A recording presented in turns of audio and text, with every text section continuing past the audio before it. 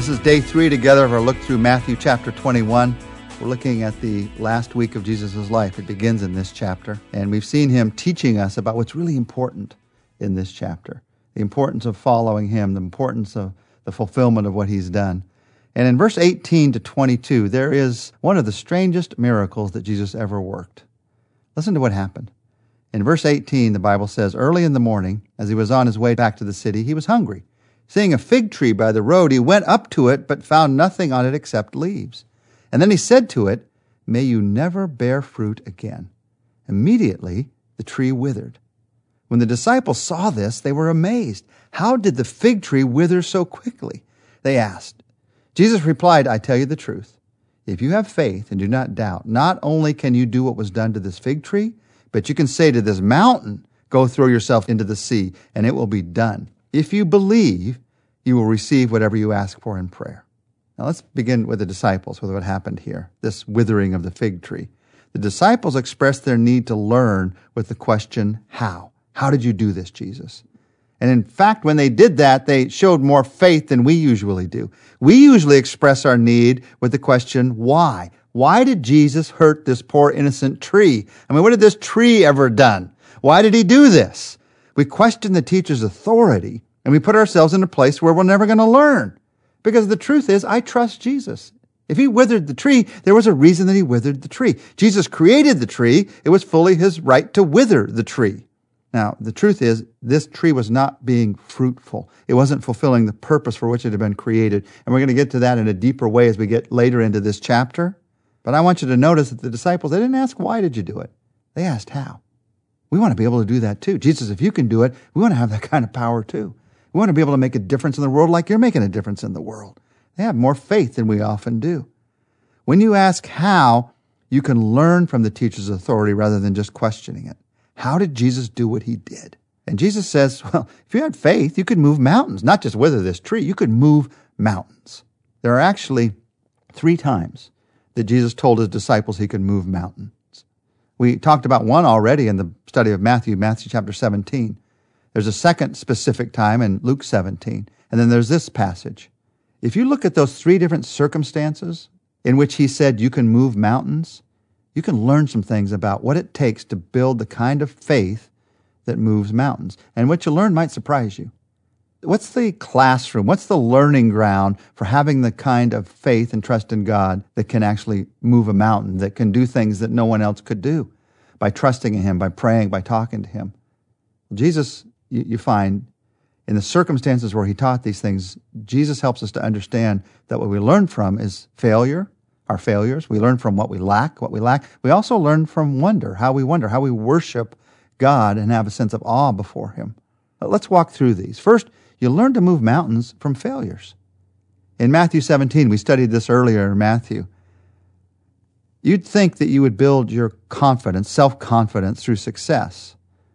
I mean, maybe you can, but you can't move a mountain through self-confidence. You learn to move mountains through failures. You learn to move mountains by realizing what you cannot do. And you might remember in Matthew 17, the disciples had just tried to heal somebody that needed healing, but they weren't able to do it. They failed. And so they came to Jesus and said, why couldn't we do it? And he taught them about mountain-moving faith. If you have faith as a mustard seed, you can move a mountain. He taught them through their failure about a new kind of faith. Now, here's what we learn in failure. In failure, we learn humility. And without humility, you cannot do the things that only God can do by you trying to do them, or by you thinking people are going to point to you when they get done. The only way you can accomplish in your life through prayer, through trust, through faith, the things that only God could accomplish, is by beginning with humility, humbling yourself before him, trusting him, not trusting yourself. So it starts with failure, but we learn something from that failure. We learn humility. Now, there is a second circumstance in which the disciples and we learn about how to have the kind of faith that can move mountains. And it's in Luke chapter 17. It's a circumstance where they came face to face with their own inadequacy. And whenever that happens, you've entered the classroom of faith. The disciples' attitude is so refreshing. They have this fresh attitude of asking Jesus for help when they don't know what to do. One time Jesus was talking to them and he says, you need to learn to forgive someone as many times as needed. And the disciples looked at themselves and they thought, we can't do that. We don't have the power to do that. We can't forgive somebody that often. Once is more than enough. So they came to Jesus, and instead of pretending like they could do it or arguing about why they couldn't do it, they said to Jesus, would you increase our faith? Because if you don't increase our faith, we're not going to be able to do that. Jesus asked them to do something, and they knew they lacked the ability to do it. This is a lot like the first one. You got to have humility that comes out of an understanding of your failures. Here you have to have faith that comes from an understanding of what you lack. You learn from what you lack. You learn from what isn't there. Would you increase our faith? When you realize what you lack, if you want to become a kind of person who moves mountains, who does the kinds of things that only God can do, the only way to do that is by trusting the power that only He has. Increase our faith. Now, the simple words you might use are, God, I need your help. You might need to say that in an area of your life right now. God, I need your help. When you recognize what you lack and you say, God, I need your help. I can't change that other person. I can't change the past. I can't make this happen. I can't see my way through this. God, I need your help. Increase my faith. That's where mountain moving faith starts. A third place that mountain moving faith starts, we learn in this passage, and that is you learn to move mountains through wonder. The worship that comes from a spirit of wonder. The disciples saw Jesus work this miracle we just read, and they were awed by it. And they learned about mountain moving faith from that sense of awe. Sometimes we have lost the ability to wonder, to have this sense of awe before God. Wonder is an incredible awe of what God is able to do, at what God is able to do. Now, maybe you're like me. It's hard for me sometimes to have this sense of wonder in life. We were brought up in a scientific age. And the idea is that everything has to be proven. Everything can be explained. But you can't prove love. You can't explain love. The rules that work in a chemistry lab don't work in a relationship. So we have to have this spirit of wonder. Now, wonder, when I talk about it, it's not just a sweet cliche, always pretending that everything is wonderful with little quotes around it, maybe little like hearts that you draw around it. That's not the kind of wonder that I'm talking about. I'm talking about a different, powerful kind of wonder, one that looks life, real life, square in the face and says, God is still here. Even in the midst of a difficulty, even in the midst of the cross, there is a resurrection that's coming. There is wonder in that. And from that sense of wonder, you learn worship. And you cannot move mountains without worship, without this sense of God can do anything. God is an amazing God. I'll never forget, many years ago, I was working with a children's camp of first and second grade kids. And one of the things we were doing was making these paper flowers. You rolled a piece of paper in a roll, and you cut down it, and you pulled it out from the middle, and it made these little flowers. It took me about 30 hours to figure out how to do it, but then I taught the kids how to do it. Most of them picked it up in about 3 minutes. But this one little girl, she couldn't make hers work. So she brought it over to me, and she just hadn't cut down far enough. So I helped her with her scissors to cut down, and I took her little hand, and we grabbed the middle, and we pulled it up together. And I'll never forget the look in her eyes. You've seen it sometimes in a child's eyes. This just look of delighted wonder. This wow moment. Maybe you've lost that. Maybe there's no wow in your relationship with God anymore.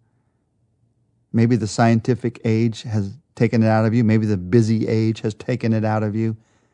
Maybe it's just that you've seen so many wonderful things, you've become used to them. Recapture that spirit of wonder. It's one of the ways that we see God do the greatest things in our lives, because again, we recognize that only He can do it. Now, we've talked about the spirit, the attitude that we need to move a mountain. But how do you move a mountain? Jesus talked about it at the end of this passage. He said, pray. You pray. You talk to God. If you ask God, God can do it.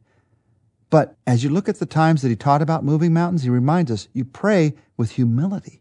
You pray with faith. You pray in worship. It's not just shooting a quick prayer up to God. It's the kind of prayer that has steeped itself in the attitudes of heart, of life, that has grown through failure, that has seen God work in your life, even through what you lack, that has developed a sense of wonder as you watch how God is working in your life. That is the kind of prayer that watches God do what only God can do. So let's take a minute to pray together right now. And as we pray, there may be a mountain in your life that needs to be moved. Some circumstance, some situation that You know, no human being could affect that. Only God could do that. Only God can move a mountain into the sea. Only God could change that person. Only God could cause me to have the ability to accomplish this. Only God could work this out. Trust God with that mountain right now. Say, God, I put it in your hands. God, I trust you with it. In humility, in faith, in worship towards you, I trust you to do what only you can do. I'm tired of trusting myself. I'm tired of being doubtful towards you. I trust you in this moment. You're the God who loves me. So I can trust you with this, even this. I trust you in Jesus' name. Amen. Tomorrow we're going to see together Jesus showing stubborn people how to change our hearts.